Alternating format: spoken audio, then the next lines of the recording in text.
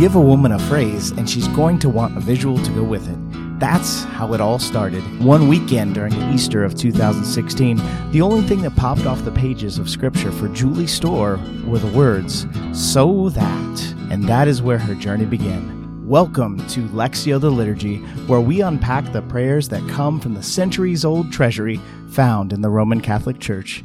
And now, here's Julie Storr.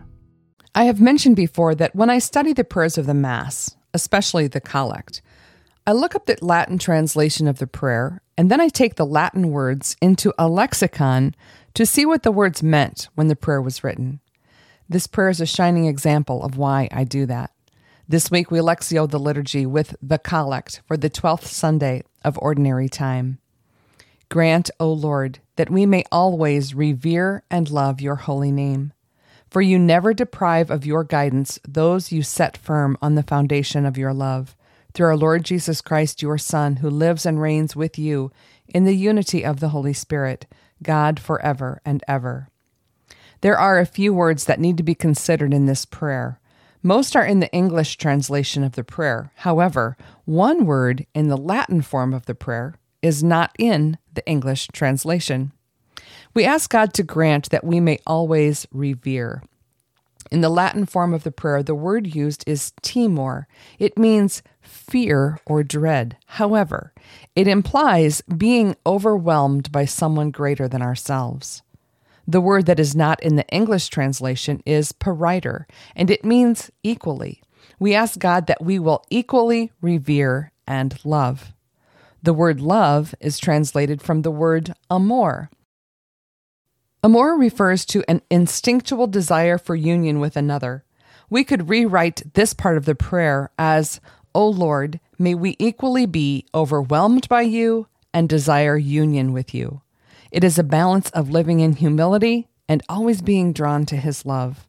With reverence and love, we are set firm on the foundation of his love. The word love shows up again in the prayer. However, this time it has a different meaning. In the Latin form of the prayer, the word used for this occurrence of the word love is dilectio, which means esteem, delight, or regard. It is a deep love that is given because of who the other has become to us, and it has completely changed my first interpretation of the foundation of God's love. The best way to describe this foundation of love might be to think of the love that God the Father has for the Son, Jesus, who while he was on earth, equally revered the Father and desired union with him. The Father has a deep love for the Son because of who he is, and firmly placed him on a foundation of that love. As I tried to get a sense of what that love might look like, Jesus' baptism came to mind. The Father demonstrated his greatness when the heavens opened. Those present would have been overwhelmed when they heard God's voice. This is my beloved Son. In him I am well pleased. When he heard the Father's voice, Jesus would have felt amor, the instinctual desire for union with another.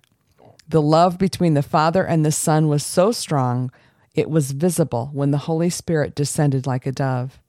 The Father was well pleased, and he placed Jesus on the foundation of this love.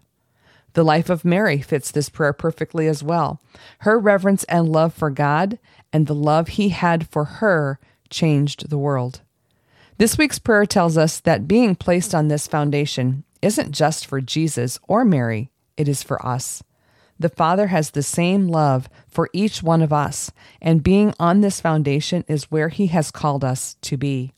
The deep love the Father gives us because of who we are to him is our identity. And this cycle of love naturally brings us back to revere and love his holy name. Thank you for praying with me.